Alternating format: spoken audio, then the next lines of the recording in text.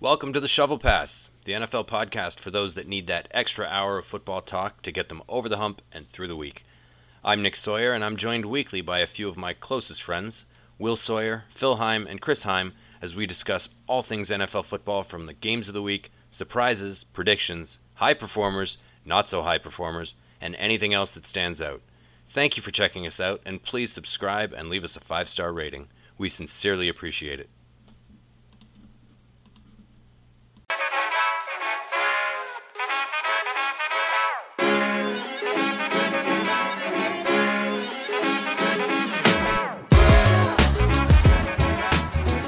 Okay, fellas, so this week we had Bills-Pats 2, which, contrary to what we saw a few weeks ago where the weather was inclement and Mac Jones wasn't allowed to throw any passes and the Bills lost, we had a more traditional game this week, and the Bills showed up ready to play, and Josh Allen put together quite the game.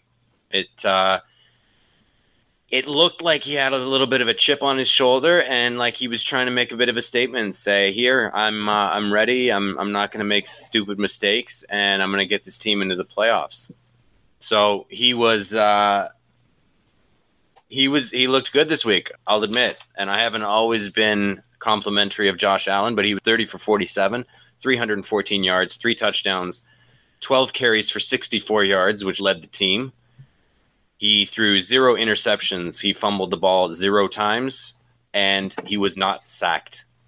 So, the most impressive parts of that are that he didn't fumble, he didn't throw any picks, and he was not sacked.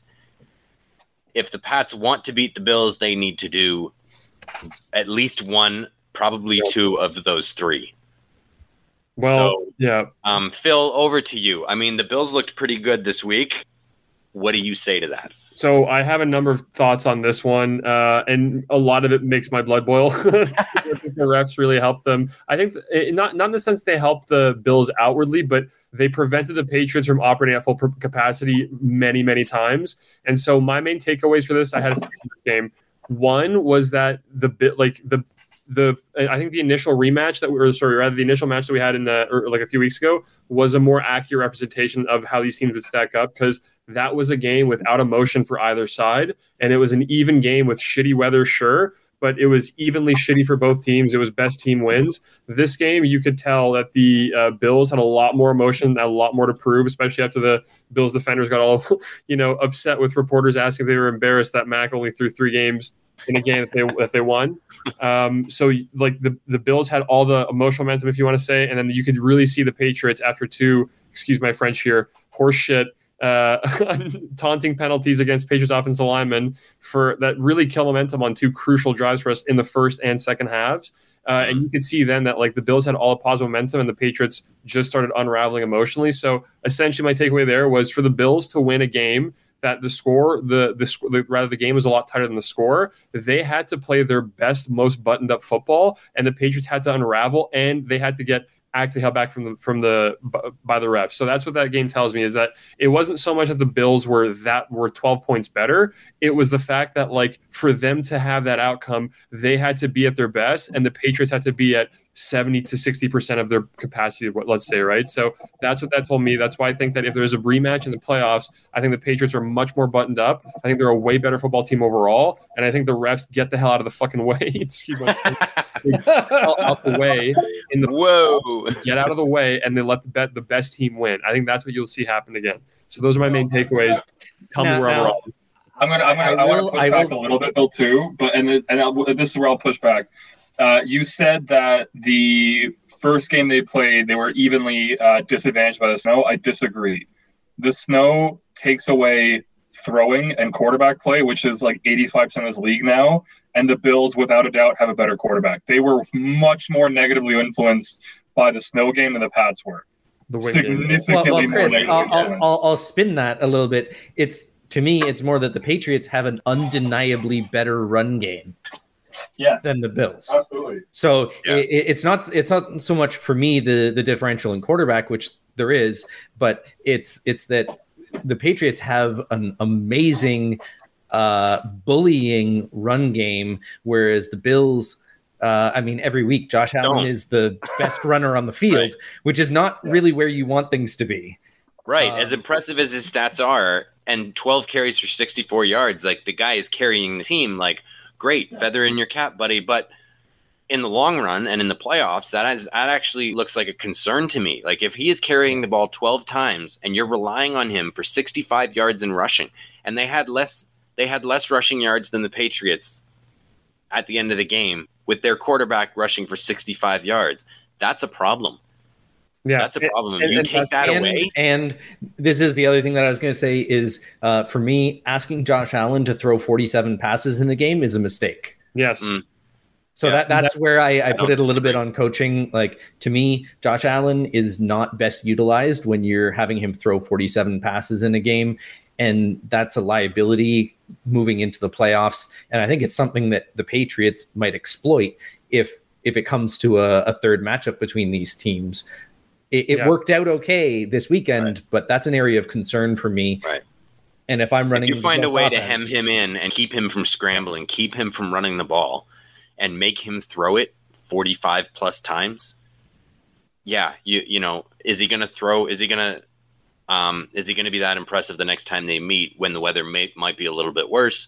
Or, you know, is he going to not make any mistakes? And that's where the Patriots formula might be a little better served in the playoffs, where you're limiting Mac Jones's touches and the number of times he puts the ball in the air, and you do have the running game that can carry you and sustain drives. And my issue overall with this game, just to be clear, was it wasn't that I'm taking away the 33 points that Buffalo had. They earned those points against the best defense in football. They really did. Josh Allen was amazing. Not taking that away from him. Honestly, what upsets me is those two taunting calls, and this is where I think we might have a better discussion about how much taunting I think is ruining the game this year. Is that like those two calls in the first and second half like directly killed momentum for the most promising drives we had more or less all day that weren't scores.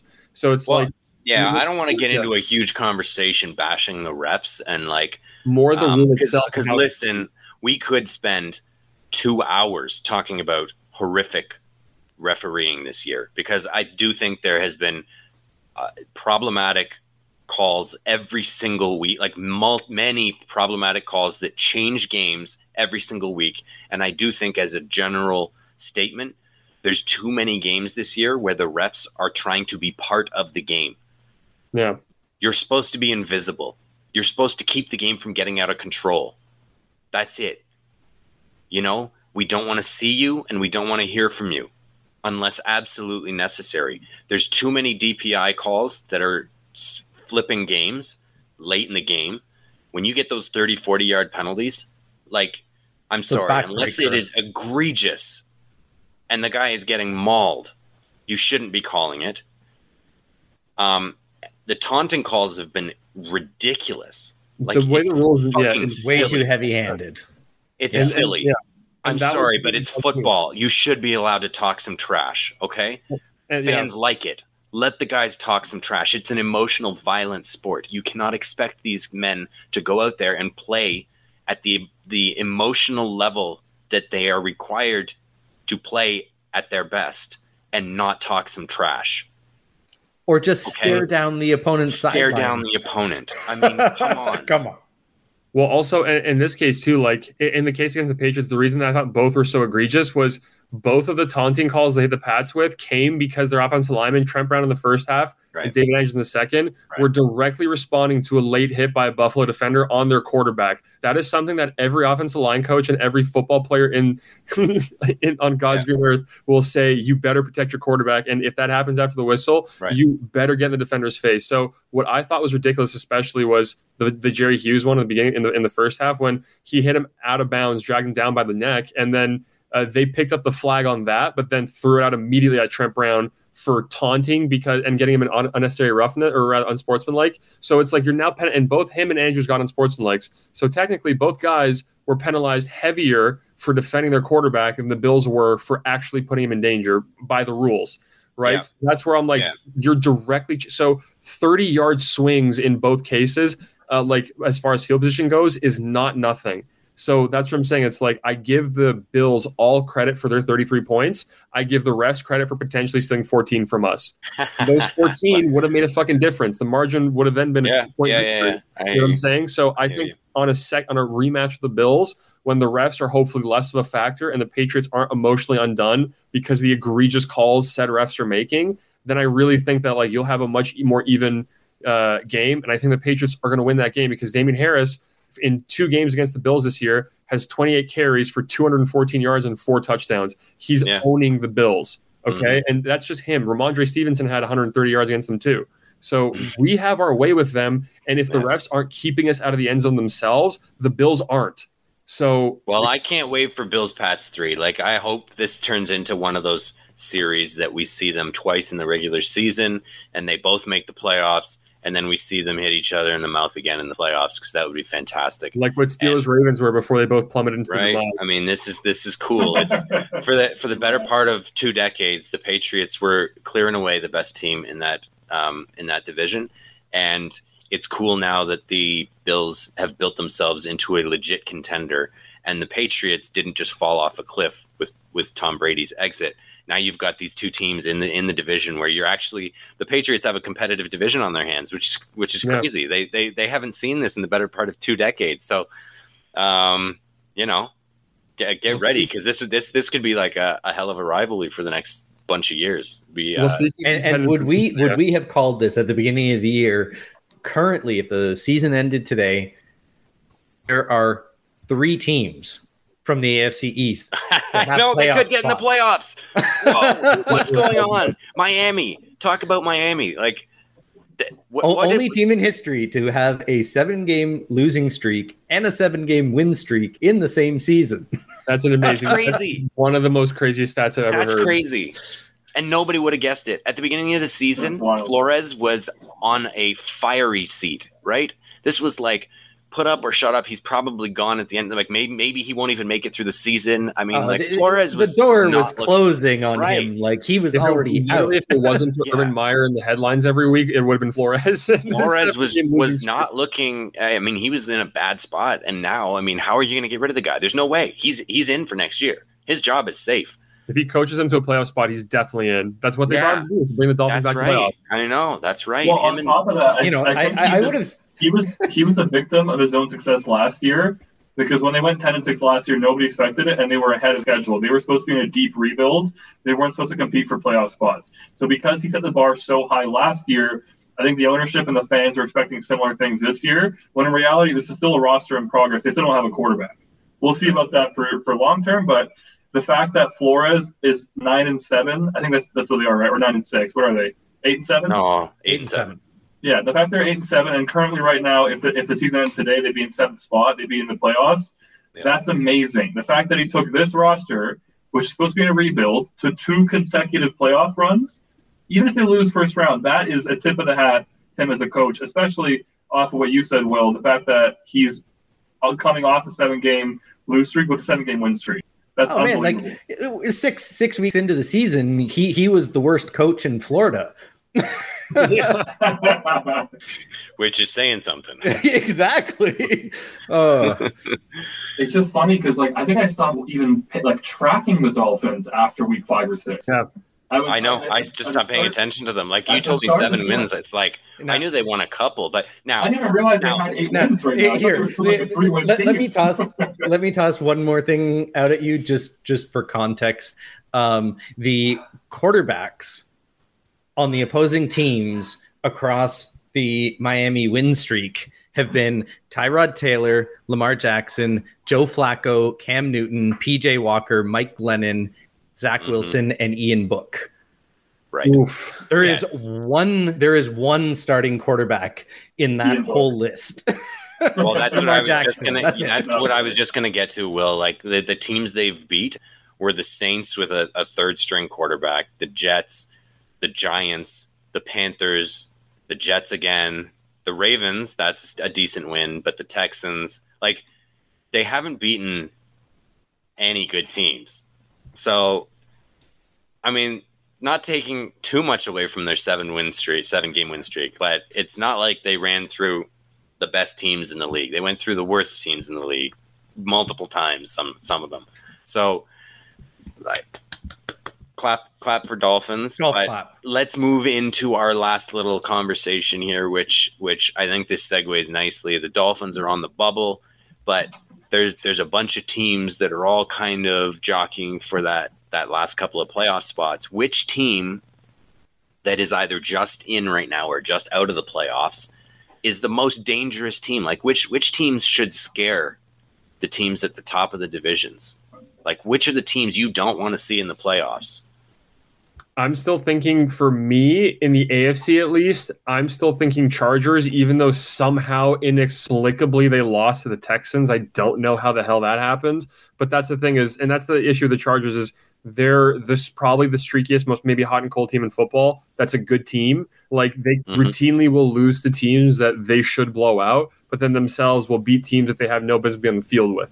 So it's for me, though, it's like, it's still Justin Herbert is one of the best pure talents at quarterback. So I don't want to see him in the playoffs. I don't want to see what he can do his first go round. I think really in the AFC, the Chargers and Bengals are the ones that give me, I think, the most kind of, pause. Let's say that maybe, the Bengals are in the playoffs right now. They're first in the AFC North. But as far as looking in, Chargers in the AFC and then probably in the NFC, honestly, like, it's pretty top heavy. None of the teams that are, either in the hunt or in the bubble really scare me. Like, except for maybe the Niners. The Eagles is a 7th seed, don't inspire much confidence, and everyone below the Eagles I don't really see making any noise. It's really just the Niners as far as a wild card goes. I'm going to push back on the Charge a little, Phil, because honestly, I agreed. That viewpoint you presented was one that I believed in 100% until they lost to the Chiefs a few weeks ago. I saw them blow that game and just give it away, and I'm like, they can't do anything about. Not say they can't in the future. They just won't be able to this year. They just can't. They're too young still. It's a rookie head coach. They'll be really good, I think, in the next 2-3 years. They'll be a very, very good team. But this playoff season, no. In the AFC, the one team that would sneak up on and scare me as a wildcard team is the Colts. Because the one thing you can do to take down or limit an excellent elite quarterback is have a run game and keep him on the bench. And that's what the Colts have. I don't think – we touched on this maybe before we started recording, but – I don't think Jonathan Taylor will win MVP because he's a running back, but he's dang sure important to the Colts' playoff chances. And when he's there and Carson Wentz under center, because Carson Wentz is not making that many mistakes, that is a team that plays excellent defense, has an excellent offensive line, runs the ball, and passes efficiently. That is a recipe for 35 to 40 minutes of possession per game. And if you're Pat Mahomes and this offense is still struggling this year, the Chiefs, for the most part, I don't see how the Chiefs can score 4 or 5 touchdowns like they're accustomed to against this Colts squad if they're running into them in the playoffs. I think the Chiefs, there's one team they don't want to see in the playoffs, and it's probably the Colts. Well, I like that take, actually, Chris, because I was going to say I agree with you. The Colts look like a team that are putting it together at the right time of the year. And watching them on the weekend, I've never been a Carson Wentz fan, and I've been highly critical of him multiple times throughout his career. But when he is, and I think Frank Reich has tuned this team just right, because with Carson Wentz paired with a very strong running game, and when he plays within himself and he's not asked to do too much, you can't ask him to throw 50 passes. I think that's a recipe for disaster. Yeah. But Carson Wentz is capable of elite throws, and that touchdown he threw, that last touchdown pass that he made, was elite. There is not too many guys in the league that can make that throw, scrambling out of the pocket to his left and then throwing back to his right and hitting a guy streaking in the back of the end zone. That was a perfect throw. It's things like that that make me think the Colts are a dangerous team headed into the playoffs. And I will say the other thing to note about this game is they were without I want to say they're one of probably 3 of their top most talented players. So, if they can get Jonathan Taylor, if he can keep rolling, the Colts are a dangerous team. I think they're one of those I don't know whether you call them a bubble team. Like, it looks like they're going to get into the playoffs. They're not really on the fine edge, but yeah, that's one of those wild card teams that should scare people. Well, and so here's the bit of the edge that they find themselves on. They are 1 game up on the Chargers and the Raiders. They play the Raiders next week. And Carson Wentz, they need that game.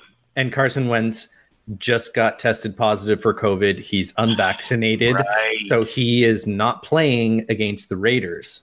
Ooh. That is a rough situation that the Colts find themselves in, because they might be going into the final week of the season being even on record. And having lost that tiebreaker. Having lost. Yeah. Now, having said that, they play the Jags in the final week of the season, so that's definitely. Who do the Raiders play in the final week of the season? I believe the Chargers. Oh boy, that could be quite the game. That's a big game to try to decide that AFC West. Yeah. Some interesting quirks, but I saw it again in print this week. The quote was talking about, Cole Beasley testing positive for COVID, but the idea that your best ability is your availability. Yep. And coming down the wire, these last few games, trying to nail down a playoff spot, if you're not on the field, it doesn't matter why.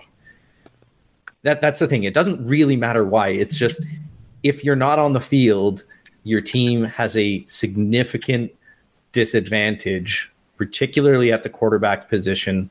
Yeah. That's a rough pill to swallow from a franchise standpoint, to say we're in excellent position to get a playoff spot and you're not on the field, and now we're at risk. Yeah. Well, to that point, Willie, as far as availability goes, how about this one? I was just looking at the playoff standings again now, and one team, they're under the bubble, but they're flying under the radar for sure, that I think maybe is posed the biggest threat probably in the AFC to the Chiefs at number 1. Tennessee Titans. They're number 2 in the division now, in the conference rather. So it's like, that's a team that for a while was kind of like, they lost a lot of the heat and momentum in the AFC amongst kind of like the Bills when they were on their, like when they were kind of hot and cold, when the Pats were on their streak, and obviously Chiefs have kind of overtaken. But like, the Titans have reestablished themselves as the number 2 seed, and it's really theirs to lose. And crucially, they're getting healthy at the right time. AJ Brown is coming back. This is his first game back. He made a big impact against the Niners. Sorry, Nikki. But more importantly, this week against the this next coming game is you potentially return to Derrick Henry. So Derrick Henry getting healthy at the right time. And I said this when he got injured. This might actually help the Titans, because now you have a fresh Derrick Henry entering the playoffs. Granted, his workload will be low. But yeah, you got a 2-game warm-up with Derrick Henry. He's more or less, if Derrick Henry at 90% or even 85% at this time of the season is still better than most of the guys who played a full year, or 65, 70%. But it's good. You got some of the other running backs some reps, and they've produced. Deontay Foreman has looked pretty good. Like, he's not you can Derrick Henry, but Derrick Henry, you can really make him be your third, fourth quarter hammer, and then really keep him fresh for that. So it's like, you might be able to put him on a pitch count a little bit and still be able to produce. So the Titans are an interesting one. And then if we want to switch gears a little bit and look at the NFC, crazy that Arizona went on this insane run to start the season and have lost 3 straight, I want to say, and are now not in the division lead. And the Rams, who looked a little bit shaky there in the middle part of the season, have taken over the division lead in the NFC West and look like they're going to finish well. It looks like they're going to finish strong. They got Baltimore next week, while Arizona has Dallas, and then you got the 49ers and Philly in the 6 and 7 spot right now, with Minnesota looking in. But I think Minnesota's in a tough spot. They're playing Green Bay next week, where Philly's got Washington and the Niners have the Texans.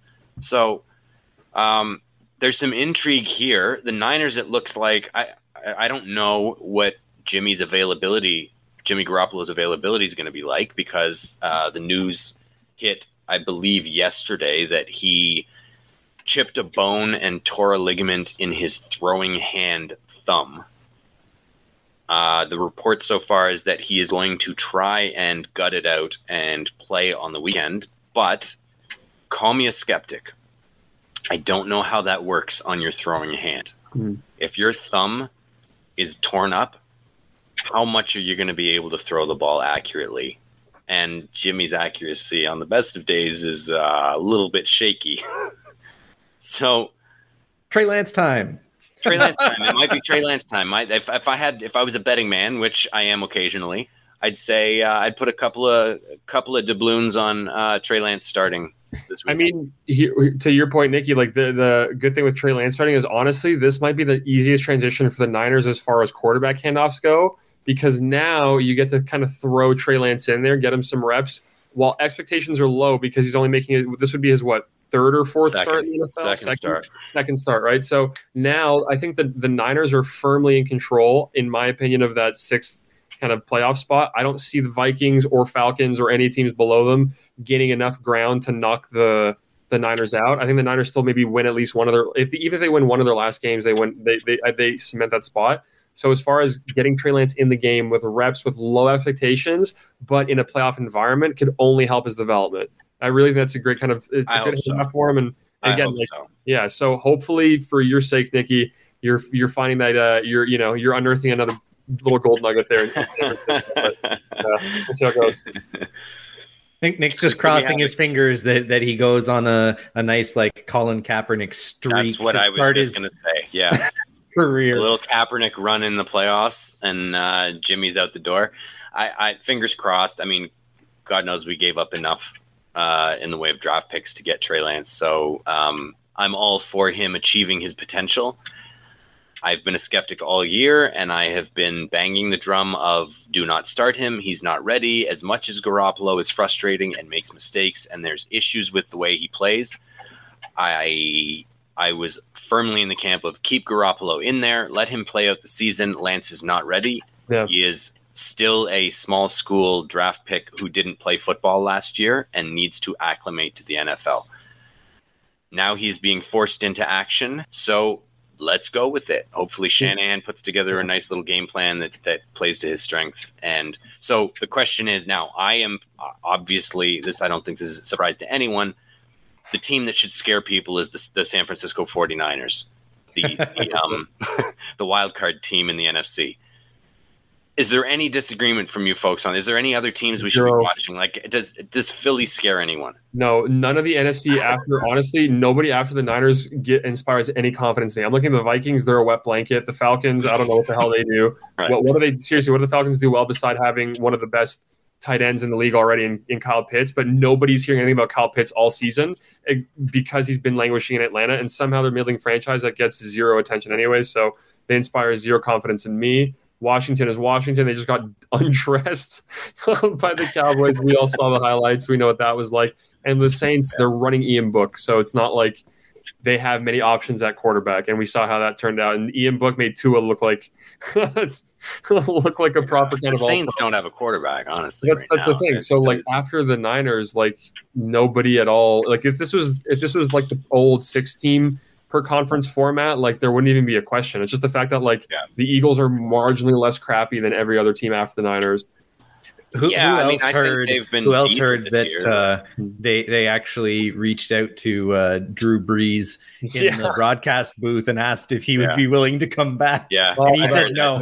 That's the memes of him just like no, just him golfing. Yeah. Oh, what a legend move! Right. But that's the thing. Even Drew knows like the team itself isn't built to win like it was when he was here, even last year, the year before. So what's the point in leaving your plum job? I think he's just done. I just think he's done. I don't think that, honestly, I think the Saints are actually a good team. I think he could come back and they could be a dangerous team in the playoffs. I just think he's done. He was done last year. It was hard to watch last year. Yeah, I feel like the conversation might have also kind of gone like, hey, Drew, do you want to come back and play a few games? And you're like, well, can Michael Thomas come back? Yeah. Oh no! Why haven't they called Phil Rivers? He hasn't hung it up yet. They have. Did they? I think they called Phil Rivers. I heard that and he said contacted him. Yeah. I think Phil. Well, even Phil said that he's a little out of playing shape right now. He said he already put on like 20 pounds. He's sliding into the high school. Coaching high school, bod. Yeah.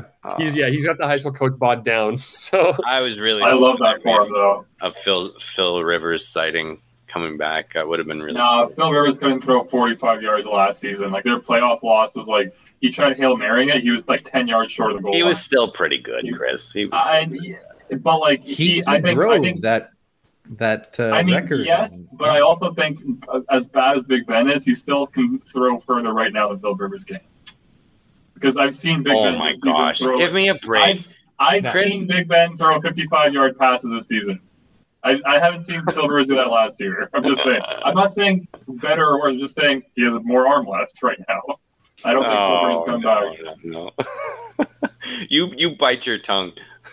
Phil Rivers is a saint. I love Philip Rivers. I say dadgum all the time. Thanks to him. Literally, my girlfriend makes me pay for it. Yeah, I asked for a bolo tie for Christmas. Yeah. And who else we saw on the weekend? A little Nick Foles sighting. Mm-hmm. Yeah. What a good game. Yeah.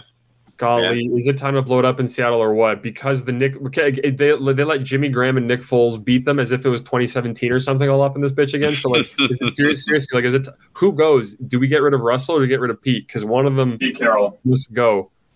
Pete Carroll. Well, I think Nagy might have saved his job. I think Nagy. No, he's got to go. He's got to go for Justin Fields' sake, for the sake of Chicago. He's got to go. Oh, come on, Nagy's not so bad. He's terrific. And you said that with a straight face. Ryan Pace, I said this from the beginning, deserves much more blame in Chicago because even before Nagy, he was fucking things up. So he's the one who drafted Trubisky. It's all on Pace. Yeah. I mean, all jokes aside, though, like I don't think Nagy has been as bad as perhaps the coverage or like the overall opinion would have you believe. Because Chicago's aggressive. Chicago hates every one of their they have super high standards for no reason, considering they're a very bad franchise outside of 1 year in the 80s. You know why Nagy needs to get fired? He's the Jason Garrett of the Midwest. That's why he needs to get fired. That's exactly why he needs to get fired. Yeah, well, who else? Who was it? Like, who was it who was saying like a first-year head coach and they're like on the hot seat and they better start performing, otherwise they're out? And I was Robert Saleh, probably. It might have been me. It might have been. Was it Robert Saleh? Might have been me because it's like I'm looking at the Jets and I'm like the Jets. Come on, man! Like this is why you're terrible year in and year out. Like teams that are terrible year in and year out, it's because they're impatient and they have unrealistic expectations for their first-year quarterbacks and first-year head coaches. And anyways, all right. Well, that's it. I don't have anything else here. Any final thoughts, fellas, or are we ready to sign off? No, I'm just ready to, catch these last few weeks of the season. I can't wait to see kind of who gets left out in the cold in the AFC in the playoff race. It's going to be a fascinating kind of race as it winds down. Well, every week now we've got some really like interesting games popping up and some like low key interesting games that maybe didn't seem that way earlier in the season, but like this week coming up, we got Bengals KC. I mean, I'm excited. I want to see Burrow Mahomes. Yes, that's going to be a great game. This is like the future of the NFL and like the future rivalries of two great young quarterbacks. Because I mean, wow, Burrow on the weekend. Just a side note, that was something else. And then he comes off the field, and it's like, oh yeah, I expect to do that every week. So, I've done that a bunch of times. Like. Can we just acknowledge that we're blessed to have, like, to your point, Nikki, like, we got now Burrow, Mahomes, Lamar Jackson, Josh Allen, Justin Herbert. We got 5 quarterbacks at least. I'm probably leaving someone out. Deshaun Watson, if and when he ever comes back, if he stays in the AFC. Yeah. But of the players starting in the AFC, these are guys. But we're blessed, to your point, Nikki, to see these guys like in the AFC have like rivalries develop, and I don't see that in the NFC right now. It's the old guard still. Tommy kind of switched divisions at the right time, maybe. Yep.